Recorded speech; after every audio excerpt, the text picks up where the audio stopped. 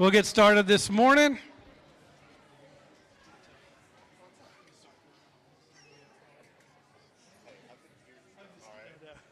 Wow, that was quick. Good job. Welcome, welcome. Great to see everybody this morning on this beautiful day. I want to welcome you to Gateway Baptist Church. For those watching us online, we're so glad you're able to worship with us this morning as well. Just got a couple of announcements as we get going this morning. Just as a reminder, be praying, which I'll pray a little later, but just be praying for our pastor and his family and the Presleys. They're heading back from the West this week. He's been out for a few weeks getting to enjoy the beauty of God's creation and at the Tetons and Yellowstone. And again, I just think it's so neat how God planned this trip for them. On the preface of them about us to start into our new series in Genesis that our pastor has spent the past few weeks just seeing the glory of God's creation. Amen. Just the splendor of his majesty. Some of you may have seen the posts just where they have been able to hike and walk, and God is just really downloading a lot into Grady, so we're very excited about that. So be praying for them as they travel back. Just a couple of announcements. First is just a reminder, we get to experience a serve evening at Capitol Heights Middle School next Monday night. I apologize, I thought the thing was already up on the website, but it will be tomorrow for us to register. So it's just an opportunity. We've been working with Capitol Heights Middle School for over 10 years. We've got a great relationship with their principal. We Seth and Megan Rodebeck, so we're going to pray for them later as well. Lead the ministry called Hopes. That is very impactful in that community, in the school. So we have an opportunity next Monday night, August 7th at 5:30 p.m., to be able to serve the grounds, to prayer walk it, to pick up trash, to just do a lot of cleaning, whatever they need to prepare for the new school year. So tomorrow afternoon, there will be an opportunity for you to register online for us to know how many are coming, because we do provide God's food. Chick-fil-A will be there. So guys, for those that don't know, our Pastor Grady, he owns stock in Chick-fil-A. He loves Chick-fil-A. So we're going to have Chick-fil-A for everybody, and just a wonderful time to worship the Lord, walk the grounds, pray for the teachers, the classrooms, and then to clean it up as they prepare for the new school year. So please register this week in preparation for that. Also, for those visiting with us today, if it's your first time, a special greeting to you. If you've been visiting with us the past few weeks, we're so happy you're here. And if you want to get to know a little bit more about us, we're going to have a lunch called the Discovery Gateway Lunch, Sunday, August 20th, immediately after the service. We'll give you directions to go to our pastor's house over here in Sturbridge at Pastor Grady's and Julia's, where they serve a wonderful lunch, and then just have an opportunity to share and get together and just hear a little bit more about Gateway and our DNA and what God is doing here among our fellowship. And there's also an opportunity to register on the website at gatewaybaptist.com, and there's details there about that as well. So just wonderful opportunities for you to connect and get involved. So glad you're here. Let's stand and prepare our hearts before the Lord to worship him through song. I was reading this week through the prophet Isaiah and came upon chapter 12, and just it really was wonderful, and just want to declare this hymn of praise as we declare this morning and prepare our hearts. Isaiah chapter 12. Then you will say on that day, I will give thanks to you, O Lord. For although you are angry with me, your anger is turned away, and you comfort me. Behold, God is my salvation. I will trust and not be afraid. For the Lord God is my strength and song, and he has become my salvation. Therefore you will joyously draw water from the springs of salvation. And in that day you will say, give thanks to the Lord, call on his name, make known his deeds among the peoples. Make them remember that his name is exalted. Praise the Lord in song, for he has done excellent things. Let this be known throughout the earth. Cry aloud and shout for joy, O inhabitant of Zion. For great in your midst is the Holy One of Israel. Let's worship the Holy One this morning.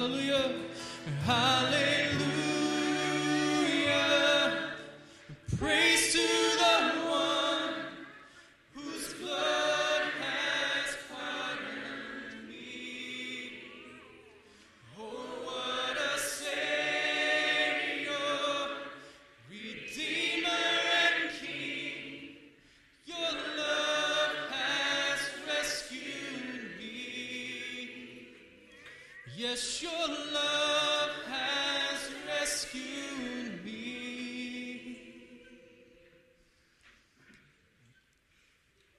I want to read from Psalm 130. This next song, I Will Wait for You. As today we're going to be, as Rick's going to come in a little while and preach, we're going to be looking at lament and confession as in our prayer series. From Psalm 130, we read this: Out of the depths I cry to you, O Lord. O Lord, hear my voice. Let your ears be attentive to the voice of my pleas for mercy. If you, O Lord, should mark iniquities, O Lord, who could stand? But with you there is forgiveness, that you may be feared. I wait for the Lord, my soul waits, and in his word I hope. My soul waits for the Lord, more than watchmen for the morning, more than watchmen for the morning. O Israel, hope in the Lord, for with the Lord there is steadfast love, and with him is plentiful redemption, and he will redeem Israel from all his iniquities. Let's sing this morning. I will wait for you.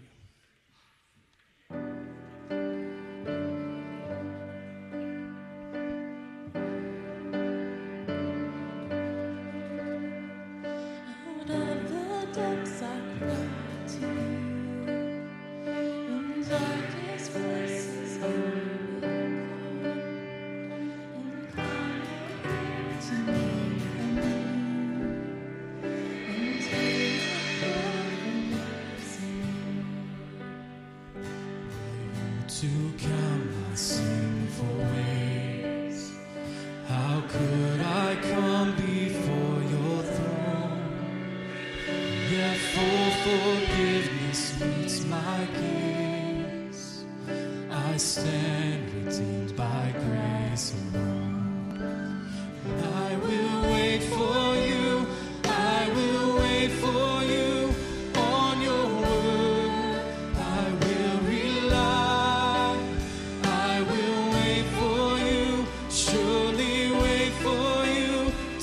My soul is satisfied.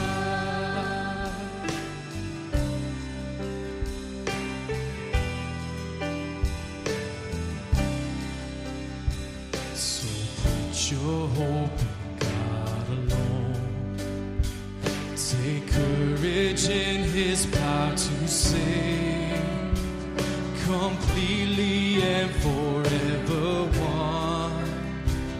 By Christ emerging from the grave. And I will wait for you, I will wait for you on your word. I will rely, I will wait for you, surely wait for you till my soul is satisfied.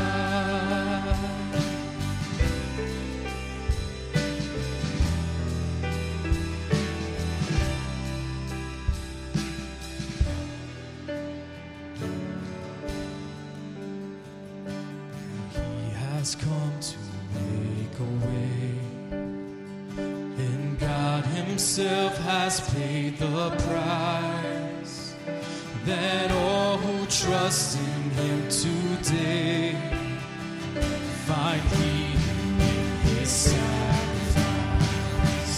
I will wait for you, I will wait for you on your word. I will rely, I will wait for you, surely wait for you till my soul is satisfied. I will wait for you, I will wait for you through the storm and through the night. I will wait for you, surely wait for you, for your love is my delight.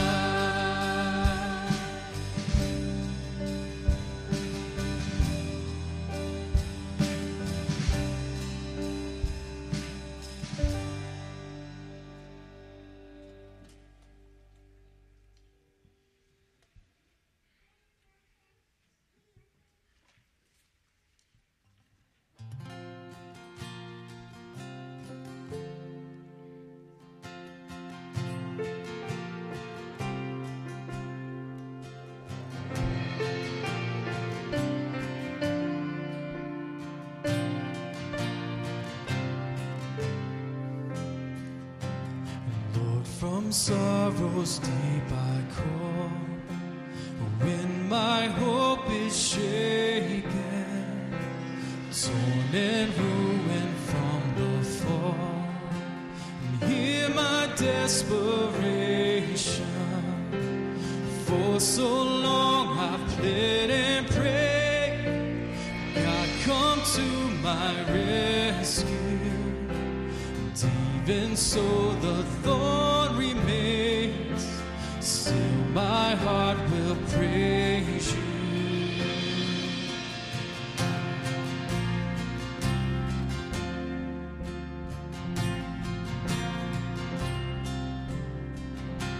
Storms within my troubled soul, questions without answers, on my faith these billows roll. God be now my shelter. Why are you cast down, my soul? Hope in Him who saves you. When the fires have all grown cold, cause His heart to praise you. Oh, my soul, put your hope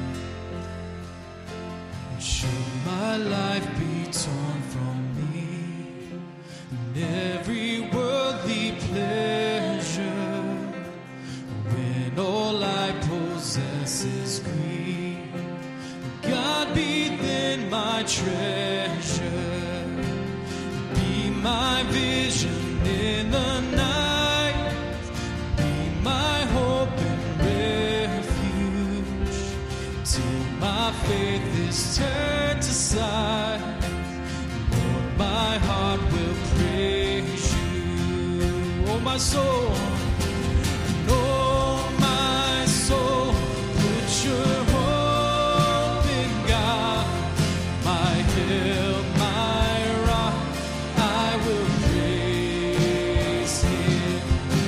Sing, oh, sing through the raging storm. Go still, my God, my salvation. Oh, my soul, put your hope in God, my help, my rock, I will praise Him. Sing, oh, sing through the raging storm. You're still my God, my salvation.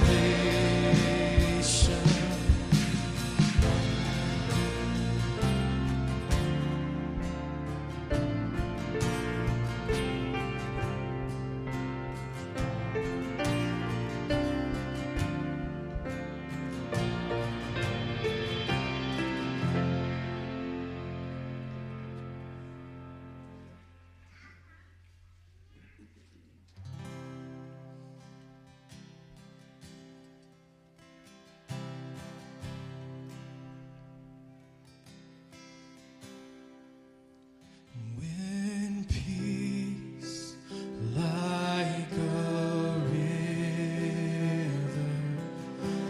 attendeth my way, when sorrows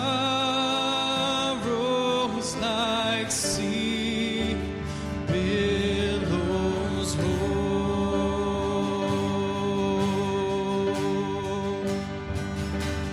whatever my lot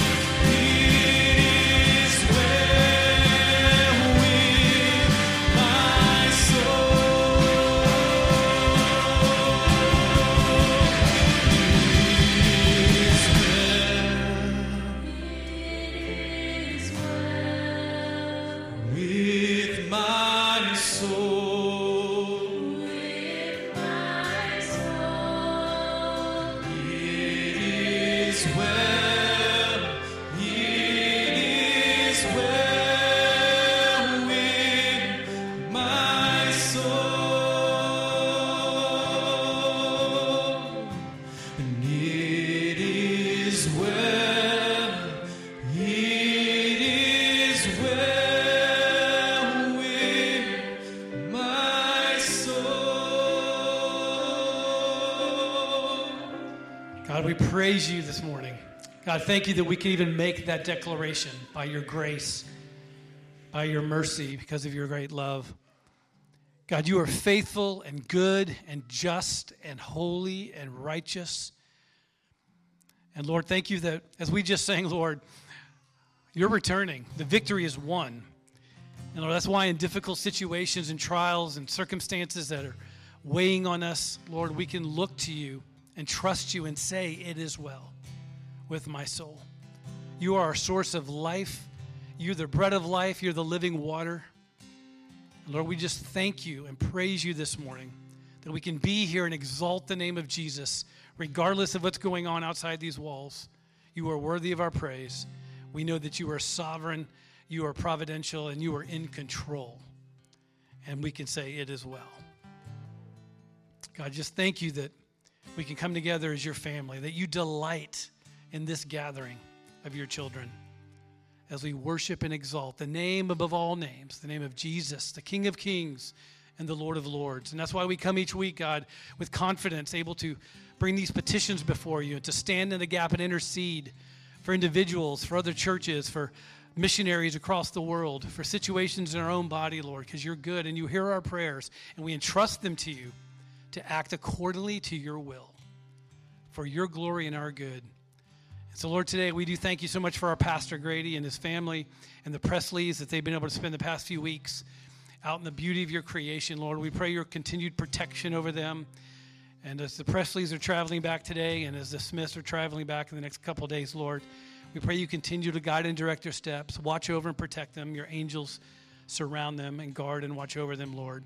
I just pray as Grady comes back, Lord, that he is refreshed and energized to preach your word, to shepherd us in a few weeks, Lord, to begin teaching about the glory of your creation and just your amazing splendor and majesty, God. But just, again, Lord, fill them afresh with your spirit and keep them safe as they travel back to us.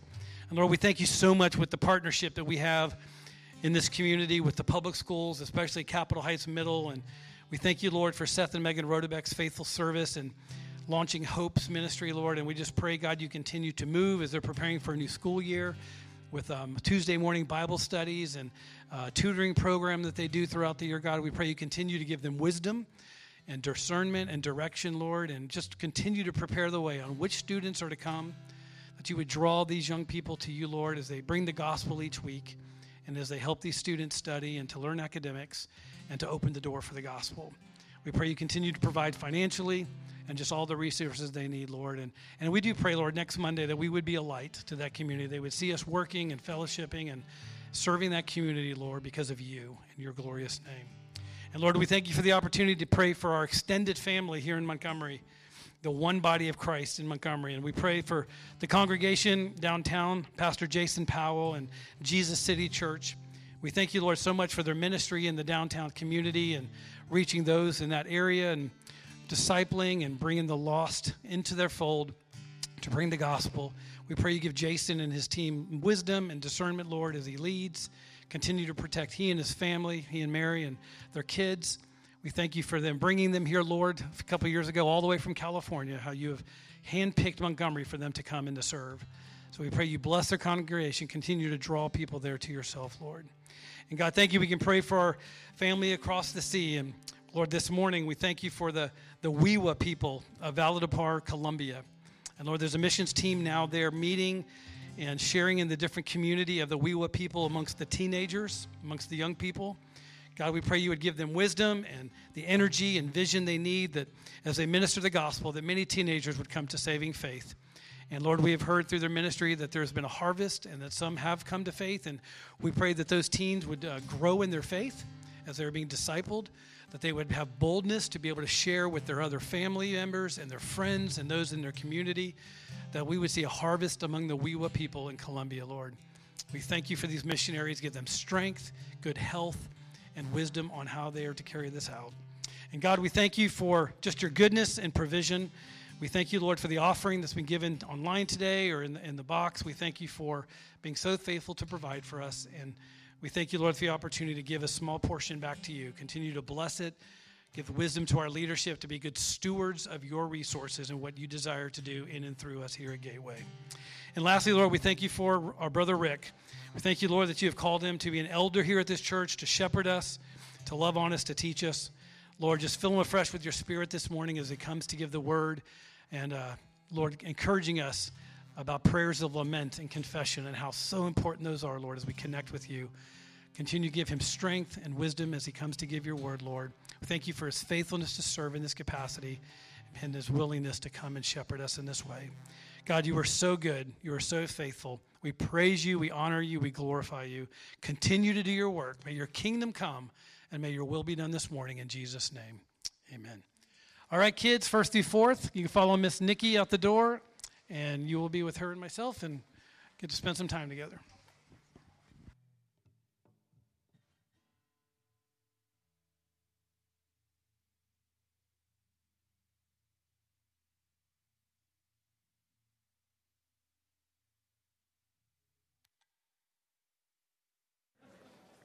All right. Can you hear me okay? Yeah. Half the church. First, before we get started, I want to welcome our visitors. I met a number of families here who are new this morning, who are military. So I want to say thank you for joining us, and great to have you. And I hope this morning will be an encouragement to you. And I think I told one family back there, I said, don't make this sermon your decision whether you come back or not. Don't do one sermon. So this morning, my heart, first of all, was overwhelmed with the singing this morning of some of what we sang. It as well is one of my hymns, favorite hymns. And part of that is because I think the way I am wired. Is this a little too close? I feel like I'm getting some feedback. I think it's the way I'm wired in the sense that, my wife will tell you, I'm the emotional one. She's the kind of level-headed one. And as I think about that, as I think about what God has done, it's overwhelming. And yet, as I look around, the people I interact with, the losses in my own life, there's sometimes this sense of an overwhelming grief. And I don't know if you can identify with that, but that overwhelming grief of people who have meant in my life, have poured into my life, who are now gone, but also others who were tragically lost before they ever came to faith. And as I was thinking about this, the confession part, I don't want to be in a place that's always chipper. I don't know if you know what I mean by that. I want to be in a place where there's some solemnity, I guess that's the word. I'll have to ask Jeff if he can help me out. He's the literature guy. And solemnity, soberness, some weightiness to the pain and suffering in our lives. And the reason I chose those songs, I was asking, I sent Justin, I said, hey, could we sing these? Because I think in some way they cause me to ponder the brokenness of our lives. But they don't leave us there. They don't leave us there. Yes, we're broken. Yes, we got sin that's in our lives. But we have a God who loves us and cares for us and redeems us, sanctifies us, and brings him to himself. So this morning we're going to see that from Psalm 32, but we're doing a series on prayer. And today will be primarily on confession. I'm going to pull in lament into that. But I want to speak particularly about the idea of what does it mean to confess before God? What does it mean to be repentant?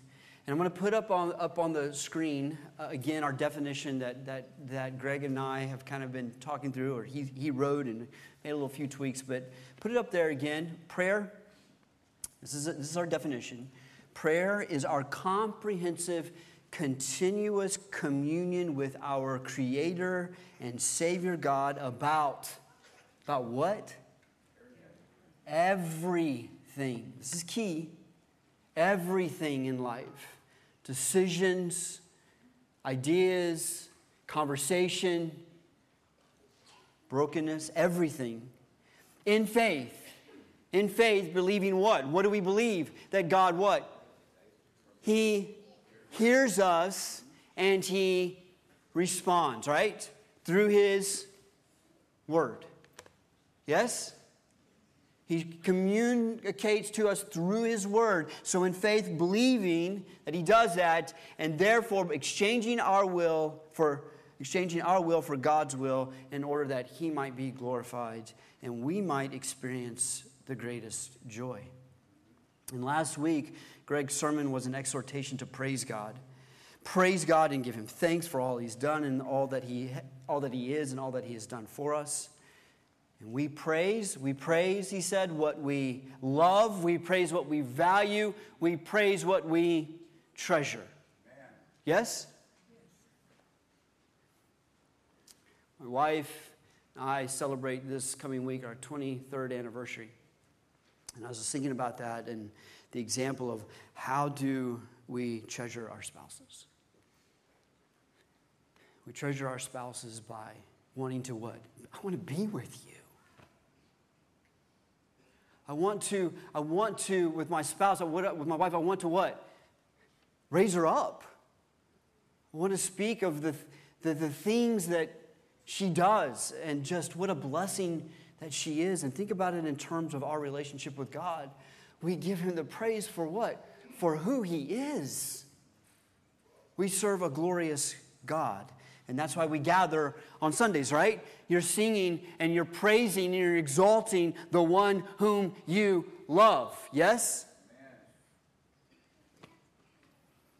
I hope that's the case. Greg made this comment. He said, praise is the natural, joyful response of the Christian in God's saving and sustaining grace flowing from a heart that is quickened and enlivened or awakened by the Holy Spirit and the Word of God that exalts to declare the glory of God and who he is and what he has done on our behalf. And as we do that, we see who God is and we magnify him and we give him the glory. And yet, we cry out, help. Lord, do you see how broken this world is?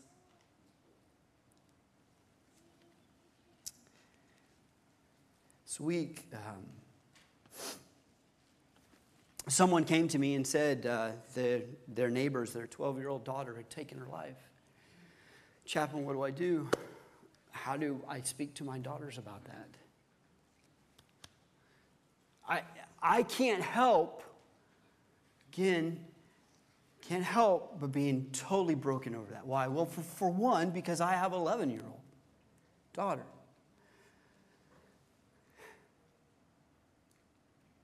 And as I'm going in prayer, my personal prayer time of prayer with the Lord, just overwhelmed by grief. So I get this tension, and it is a tension, and it should be a tension. I've experienced great joy. I love my Savior. I want to come and praise him. But I'm broken. Broken because of my own sin and the brokenness I see around me. So when mature believers come to worship, they recognize first and foremost their unworthiness.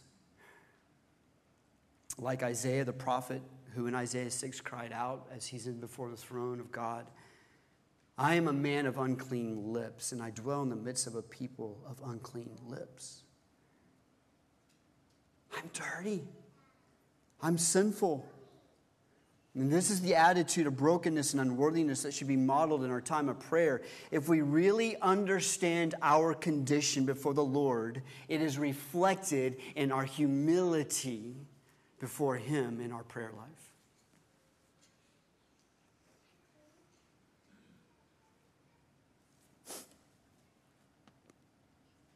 Paul, who we would say is probably, right, we look at Paul and say that, other than Christ, Paul is the standard. Look at what he did. Here is the man who has been redeemed, broken over his own sin, and Paul still says in Romans 7, O wretched man that I am, who will deliver me from this body of death? Why? Because he understands his sin. He understands what's in the heart. The heart.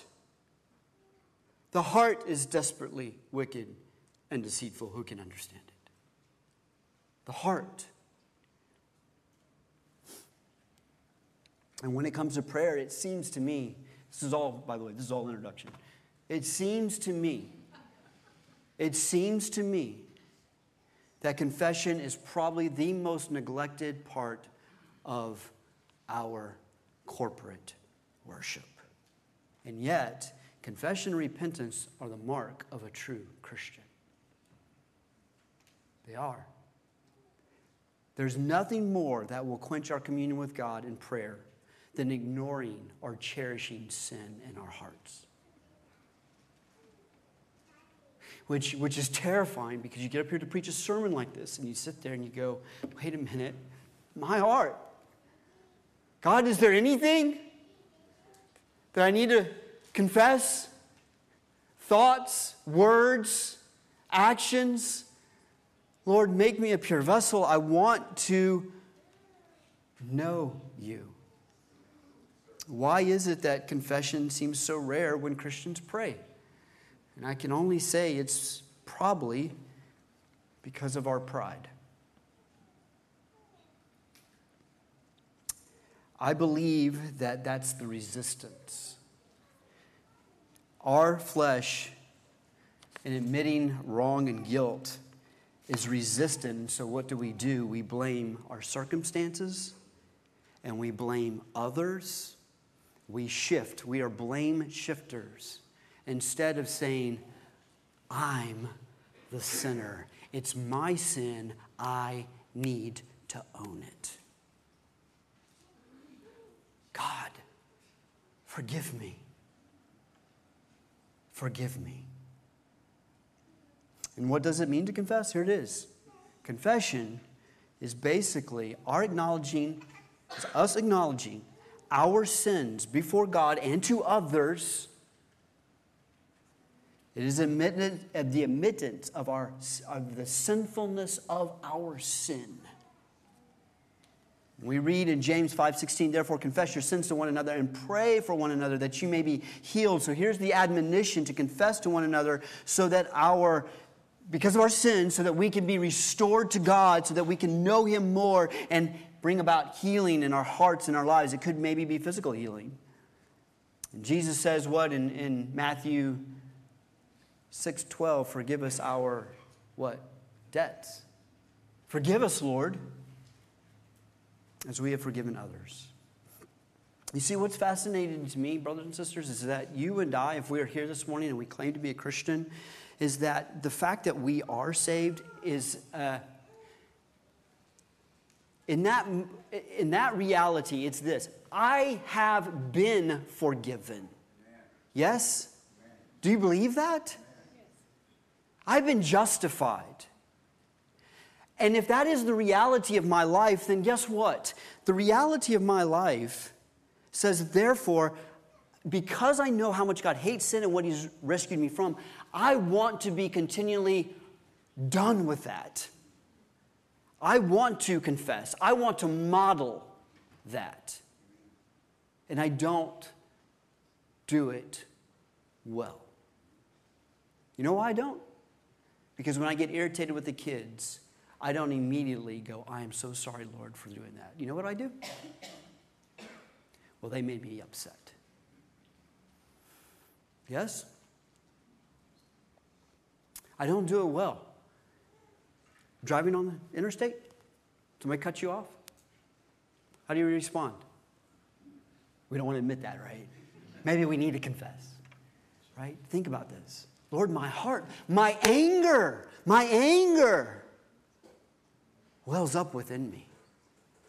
Lord, there's the sin in my life. That's what you died for. That's what you rescued me from. And so, as we look at this morning, I want us to look at Psalm 32 and look at what confession is. And my daughter, I think this morning, is timing me. I said, I may call you out, Megan. She's timing me. She knows. Dad, we've got to go to lunch. Okay, so here it is. Psalm 32. Open your Bibles. She knows I'll pick on her, so. She asked for the phone and the timer. That's why I'm picking on her. Okay, Psalm 32. Psalm 32. Open your Bibles, and let's stand together as we read this. Psalm 32. A maskil of David. Blessed is the one whose transgression is forgiven, whose sin is covered. Blessed is the man whom the Lord counts no iniquity, and in whose spirit there is no deceit. For when I kept silent, my bones wasted away through my groaning all day long. For day and night your hand was heavy upon me. My strength was dried up as by the heat of summer. I acknowledged my sin to you, and I did not cover my iniquity. I said, I will confess my transgressions to the Lord, and you forgave the iniquity of my sin. Therefore, let everyone who is godly offer prayer to you at a time when you may be found. Surely in the rush of great waters they shall not reach him. You are a hiding place for me. You preserve me from trouble. You surround me with shouts of deliverance. I will instruct you and teach you in the way that you should go. I will counsel you with my eye upon you. Be not like a horse or a mule without understanding, which must be curbed with bit and bridle, or it will not stay near to you. Many are the sorrows of the wicked, but steadfast love surrounds the one who trusts in the Lord.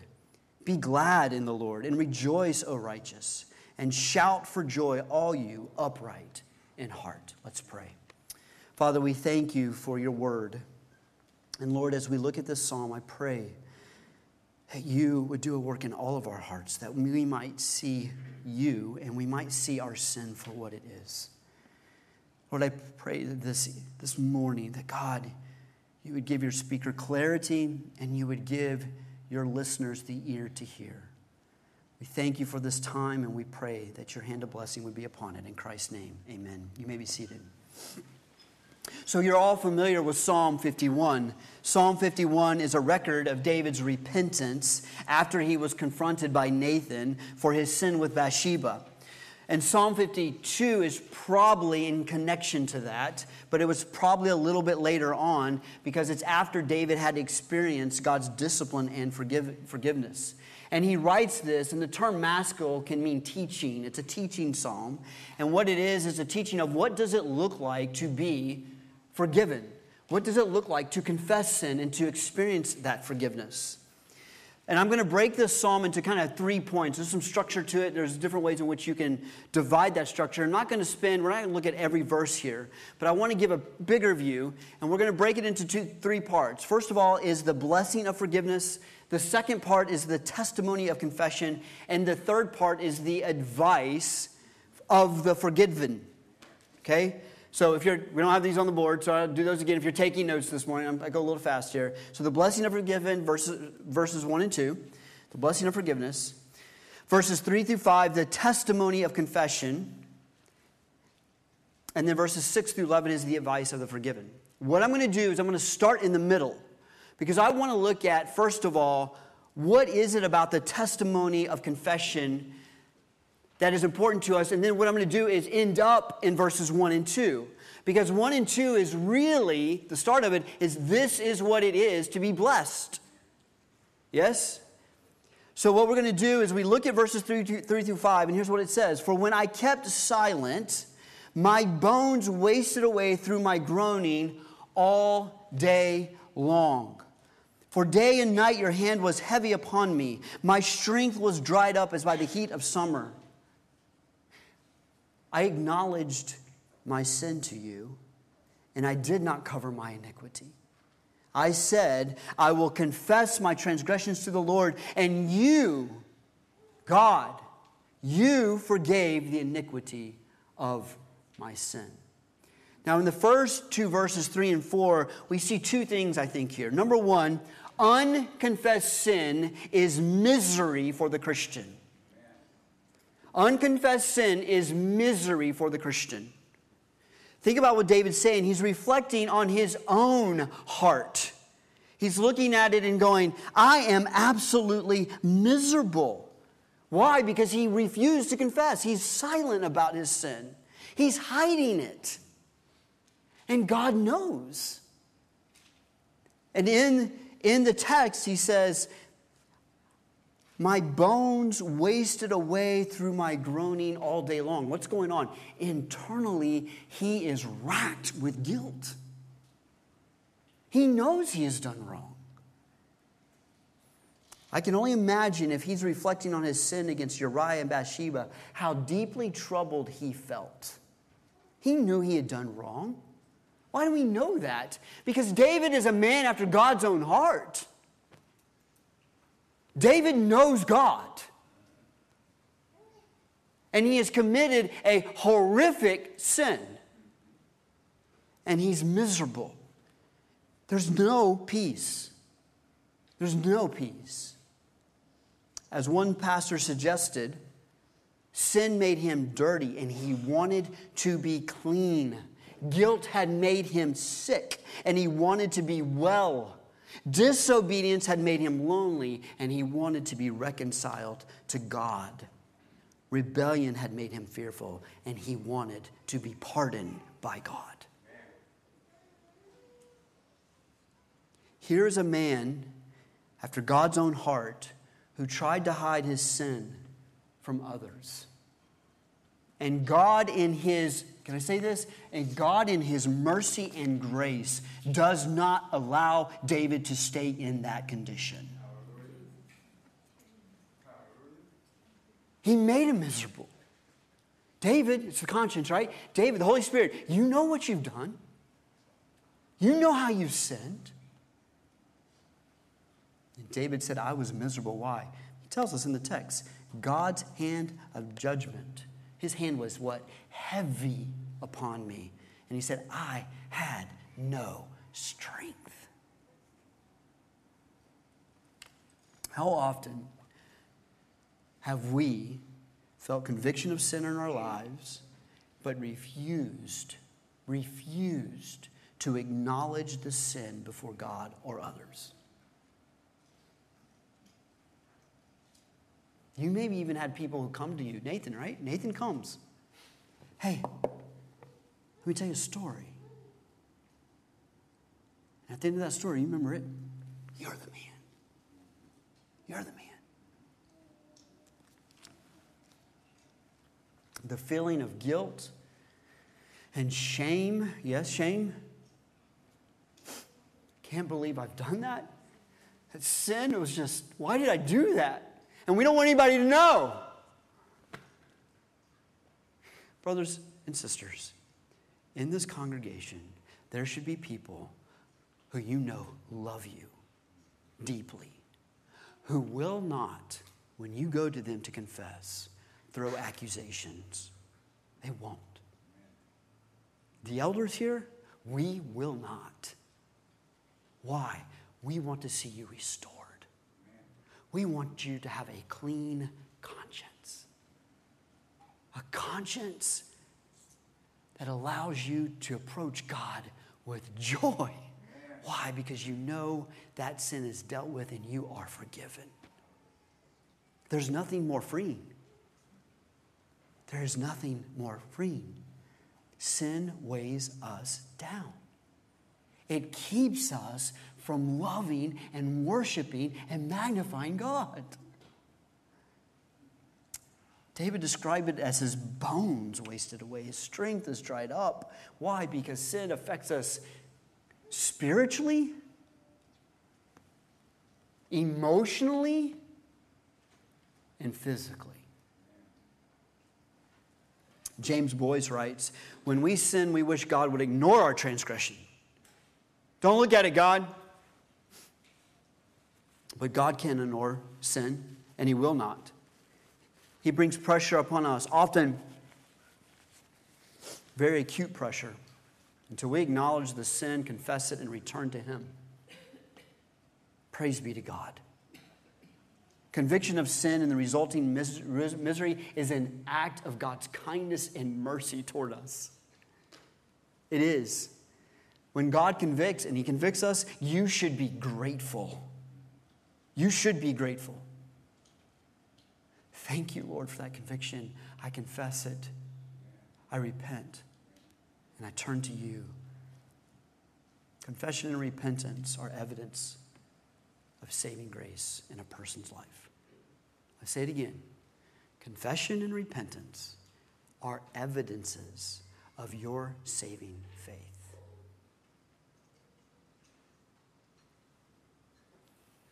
Which would mean what? God made me more sensitive to my sin so that when the conscience or the conviction comes by the power of your Spirit, I will what? Confess immediately and turn. Second thing is, not only does it make it miserable, but unconfessed sin robs us of our joy in the Lord. I wonder sometimes, If we're finding more joy in the things after church than in church, what's going on in our lives? Here's why. As one author says, sin destroys joy. It offers deceptive delight, but it kills in the end. It kills in the end. Now, the tendency is we can do one of two things. I think our tendency is the one. One is to make light of our sin, and the other one is to do what? Be overwhelmed by it. Right? It can be crushing. But I want to suggest this. I want to suggest in our culture, we tend to make light of our sin. Here's the reason. Entertainment makes light of sin all the time. And we're immersed in it. I don't know about you. Instagram, Facebook, I don't know all the, TikTok, I don't know. There's a bunch of movies. And we sit there and we bathe in that. Listen for just a second. I know you're going to just laugh. Oh, you legalist. No. Because you bathe in that all the time. And you look at it and you go, what's the big deal? I'm not doing that sin. That's our tendency. And think about this right now. We are so driven by the constant bombardment of entertainment that something like this is, I'm guessing right now, some of you going, oh man, this is heavy. Because there's so much chipper things that we're doing. David did not make light of his sin. Instead, he felt the pressure of his guilt, and when he confesses, what we find out is his response in verse 11. Look what happens. Because he goes from blessed of the transgression, and then he talks about in the middle part of his acknowledging his sin. But then look what he says, verse 11. Be glad in the Lord, and rejoice, O righteous, and shout for joy, all you upright in heart. Why? Because David has gone from the reflection of his sin to confessing it to forgiveness that leads to what? Joy in the Lord. That's it. I wonder, this is just a practical application. I wonder what Saturday nights look for you in terms of preparing your heart for this morning to worship God. Because I think the tendency is to go, you know what, Saturday night, I don't know, what do you do? No one's going to answer that, I know. It's rhetorical. It's like, okay. What do you do to prepare your heart? What do you do? Because if you're filling your mind with the things of the world, how is it that you can find delight in God, who oftentimes thinks those things are not productive or helpful or maybe even sinful? So when we talk about prayer, what are we saying? I'm exchanging God's will. I'm exchanging my will for God's will so that He gets the glory and I experience the greatest joy. And what is God's will when we sin? God's will is to what? To confess. And say, I don't want that. I want to come to church. I want to know you. I want to be in your word in a way I'm not distracted so that I know you better so that I can rejoice in you.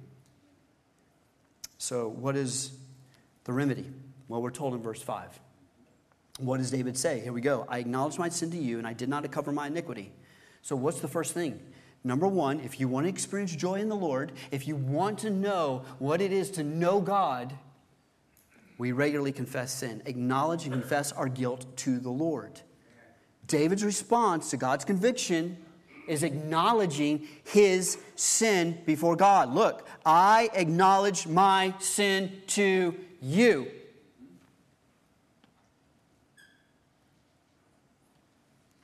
This is the act of confession. By the way, David took full responsibility. Psalm 51. Against you and you alone have I sinned and done what is evil in your sight. David doesn't soften it. Actually, the word evil is pretty hard. Yes? He doesn't sit there and go, against you, you alone, I sinned, and I did what was wrong. Oops. What does David use? It's translated evil. I've done what is evil in your sight. And then the question becomes, well, wait, David, didn't you sin against Uriah and Bathsheba? Answer, yes. But what is David most concerned about? His relationship with God. That's what he's concerned about. Because of the holiness of God, and he wants to be right before God. His primary guilt is before God. The only way we can even know what guilt is or sin is because of God. And instead of hiding and seeking to cover it up, David uncovers it by acknowledging it, and he accepts complete responsibility. He confesses. Brothers and sisters, did you know that there is a false repentance? There is a godly repentance. And the godly repentance is one in which you say, I've sinned against God. I have dishonored his name. But there is a false repentance that Paul speaks of in 2 Corinthians 7:10, where he said, for godly grief, now here's the lament, okay, the lament. The godly grief produces a repentance that leads to salvation without regret. Now, I don't want to spend too much time here, but I want you to think, first of all, true repentance, there is within that a sorrow. There's grief. There is lament. Everybody tracking on that? I don't believe that at some length, it doesn't necessarily need to be expressed outwardly, because I know some of you are might be, I don't know if the word stoic would work, but, have a conversation and you just don't know what's going on. But I will say this, is that if there's true repentance, there's within the heart a brokenness and an internal sorrow over the sin. Okay? Whereas worldly grief produces death. And the second is, if godly grief is that which we've broken in our relationship with Christ, and we've hurt his name, brought reproach on his name, then worldly grief is not that we sinned against Christ, but instead we've hurt ourselves. That's where we tend with our kids, right? We're working with our kids in their heart. Say you're sorry. I'm sorry. They get caught. Doesn't go so well. What are they concerned about? Me. But as those who have been born again, what are we concerned about? Oh, Lord, who cares about me? I've hurt you.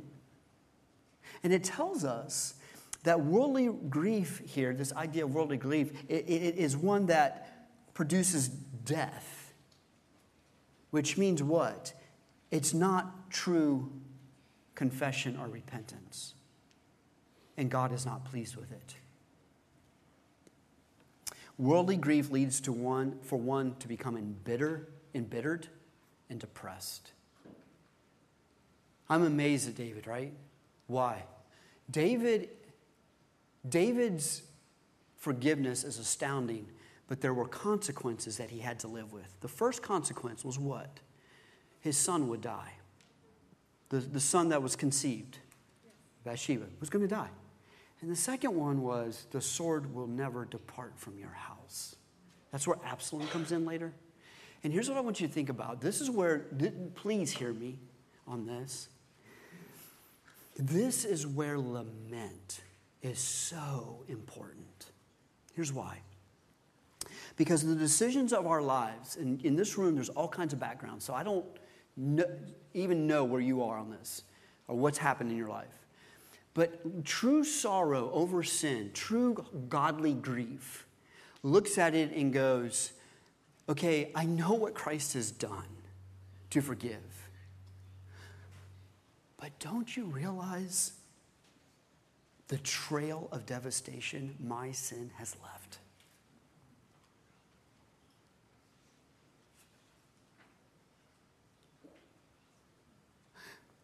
My lust, my addiction, my destroying an individual because of whatever it was, and the destruction that is there. David knows the boy is going to die, right? The baby's going to die. And he knows the sword is never going to depart from his house. But what does he do? He still finds joy in the Lord Why? Because ultimately that is all he has. Knowing that what? In a broken world, all I can do is lament and say, I'm sorry I caused that. And you don't live in it. Why? Why wouldn't you want to live in it? Because you'll never get toward what? Knowing and rejoicing in Christ if you keep yourself in the regret area of not dealing with it. So you have to go to the Lord. But the lament is still there, yes? Why? Because I know my condition. I know my condition. And I know what I've done. And it's painful. It is painful. I'm guessing in this room there are plenty of people who can look back and go, oh, man, I wish I'd never done that. And what's the hope? Christ, that's it. Christ. Christ is our hope. He is the one who cleans the slate, who makes us new. And that's what David rejoices in. And the promise is what? When we confess, what happens? God forgives. I said I will confess my transgressions, and you forgave the iniquity of my sin. 1 John 1:9, everybody knows it, right? If we confess our sins, he is faithful and just to forgive us our sins and to cleanse us from all. Thank you. All. Which means what? There's things that we don't even confess because we don't even know about. There are things that we every day do that we don't even realize how we've reproached the name of God. And yet when he reveals it, we confess those, and what does God do? He goes, I've taken it all of it. Praise be to God, right? So what's the advice of the forgiven? I'll go quickly on this. Here's the advice of the forgiven in verse 6. Look at 6 and 8. Verse 6, therefore let everyone who is godly offer prayer to you at a time when you may be found. Who are the godly? Who are the godly? The godly are those who know Christ. So he's admonishing, he's exhorting those who are in Christ, those who are godly, seek him. Offer your prayer to him. Confess to him. David does that, right? Psalm 51, create in me a clean heart, O God, and renew a right spirit within me. The godly individual feels disgusted with those sins in the heart. Anger and irritability, laziness, dishonesty, a judgmental spirit. Struggle with that. Hate it. Don't let your heart deceive you into thinking these sins are not repulsive before God. Confess it. And he says, look, don't be like everyone who's therefore let everyone who's godly offer a prayer to you in a time when you may be found. When can God be found? Tell me, when can God be found? The answer actually is, I believe, is found in Psalm 34:18. Psalm 34:18 says this, the Lord is near to the brokenhearted. The Lord is near to the brokenhearted and saves the crushed in spirit. Did you hear that? Amen. You remember what James says? Draw near to God and he will what? Okay. So think about this in terms of drawing near to God, in terms of confession. I come before God and I say, God, I am a sinner. Here's what I've done. Please help me. Forgive me. And what does God do? God honors that by drawing near to those who are broken in spirit.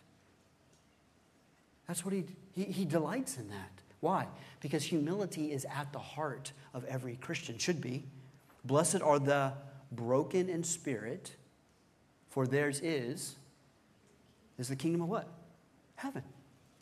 The broken in spirit are the ones whom God delights in. Those are the ones whom God wants to see. Humility and brokenness before God. So what does he tell us? He says, don't be like a mule. Farm animal, like this. This is my only illustration, by the way. So David gives it to me. Look at verse 8. He says, I will instruct you and teach you in the way you should go. I will counsel you with my eye upon you. Be not like a horse or a mule, without understanding, which must be curbed with bit and bridle, or it will what? It won't stay near to you. What is he saying?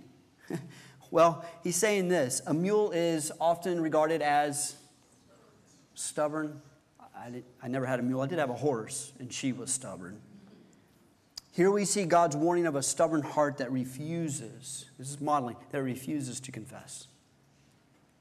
God promises to instruct and teach us in the way we should go, but often we become stiff-necked and resistant, and he says, don't do that. Why? Because God's going to have to put that bridle in. You don't want to put that bridle in. Why? Because that bridle, he may lead you through the bridle of suffering to bring you to repentance. Repent. Turn back to him. And then we conclude with what? Verses 1 and 2. We do this, we respond in a way that's pleasing to God. Confess our sins to him. We look at verses 1 and 2 and then 11. Blessed is the one in whose transgression is forgiven, whose sin is what? Covered. Blessed is the man against whom the Lord counts no iniquity, in whose spirit there is no deceit. Be glad in the Lord and rejoice, O righteous, and shout for joy, all you upright in heart. This is the reality for all who would confess their sin. There is, brothers and sisters, no greater joy than to know that God has covered your sins and has forgiven them. And I can imagine David just cherishing that fact as he reflected on his own sin. God's wrath had now been removed. God's wrath wasn't upon him. And he was able to rejoice in the Lord. Unless we fear sin and its consequences more profoundly, we will not prize God's forgiveness. Brothers and sisters, we need to be a people who regularly confess. And I'm wondering, is it because we don't understand the nature of sin? Now bring this back in as we close. Please hear me. Why do we lament? Because the brokenness of the world around us. Well, why is it broken? It's broken because of our sin.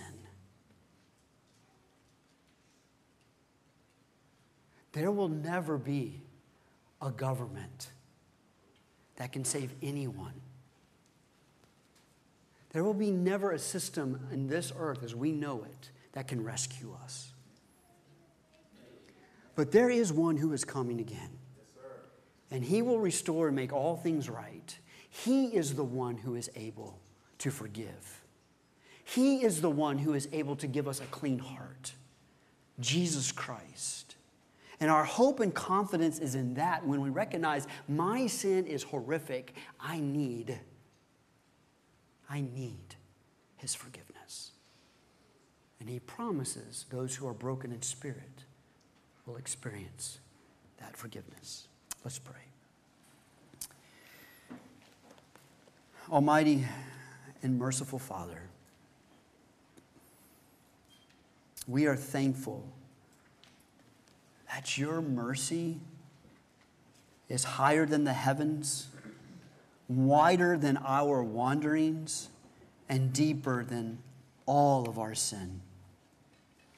Father, forgive our careless attitudes toward your purposes. Forgive us for how we've treated others, for envy, for pleasure, our indifferences to the treasures of heaven, our neglect of your wise and gracious law. Lord, help us this morning to see and understand what our sin is and how great and glorious a God we serve who forgives. Help us to change our way of life so that we might desire what is good, to love what you love, and to do what you command. Father, we need your help this morning. Help us to be a people who confess our sins. I ask this in Jesus Christ, precious and holy name. Amen.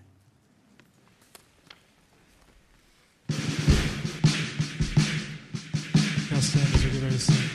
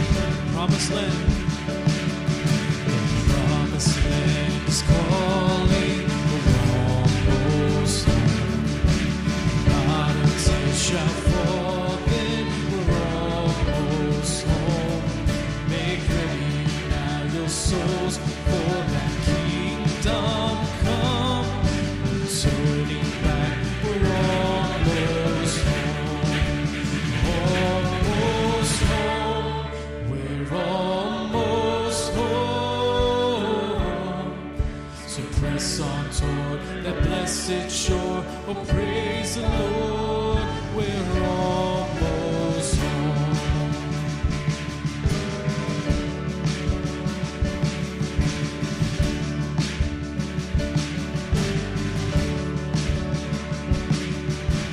Journey us together, we're almost home. To that great forever, we're almost home. What song you will sing round that happy throne? Come faint of heart, we're almost home. Almost home, we're almost home. So press on toward that blessed shore. Oh, praise the Lord, we're almost home.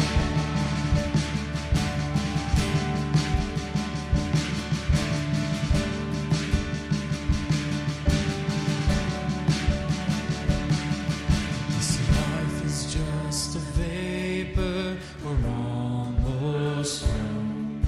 That sun is setting yonder, we're almost home. Take courage, for this darkness shall bring to dawn. Lift your eyes, we're almost home. Almost home, we're almost home. So press on toward that blessed shore. Oh, praise the Lord, we're almost home. Almost home, we're almost home.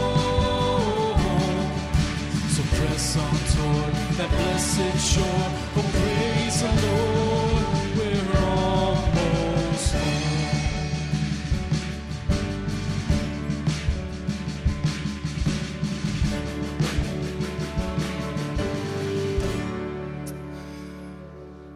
Lord, there may be some here in this room who are heavy laden,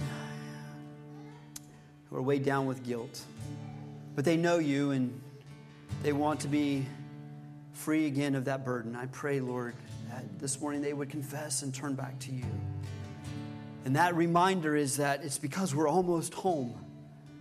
We're almost there. We will see you. Those who are in Christ will see you face to face. Lord, all the trials, all the struggles will be nothing compared to the wonder and the beauty and the glory that we will experience in your presence.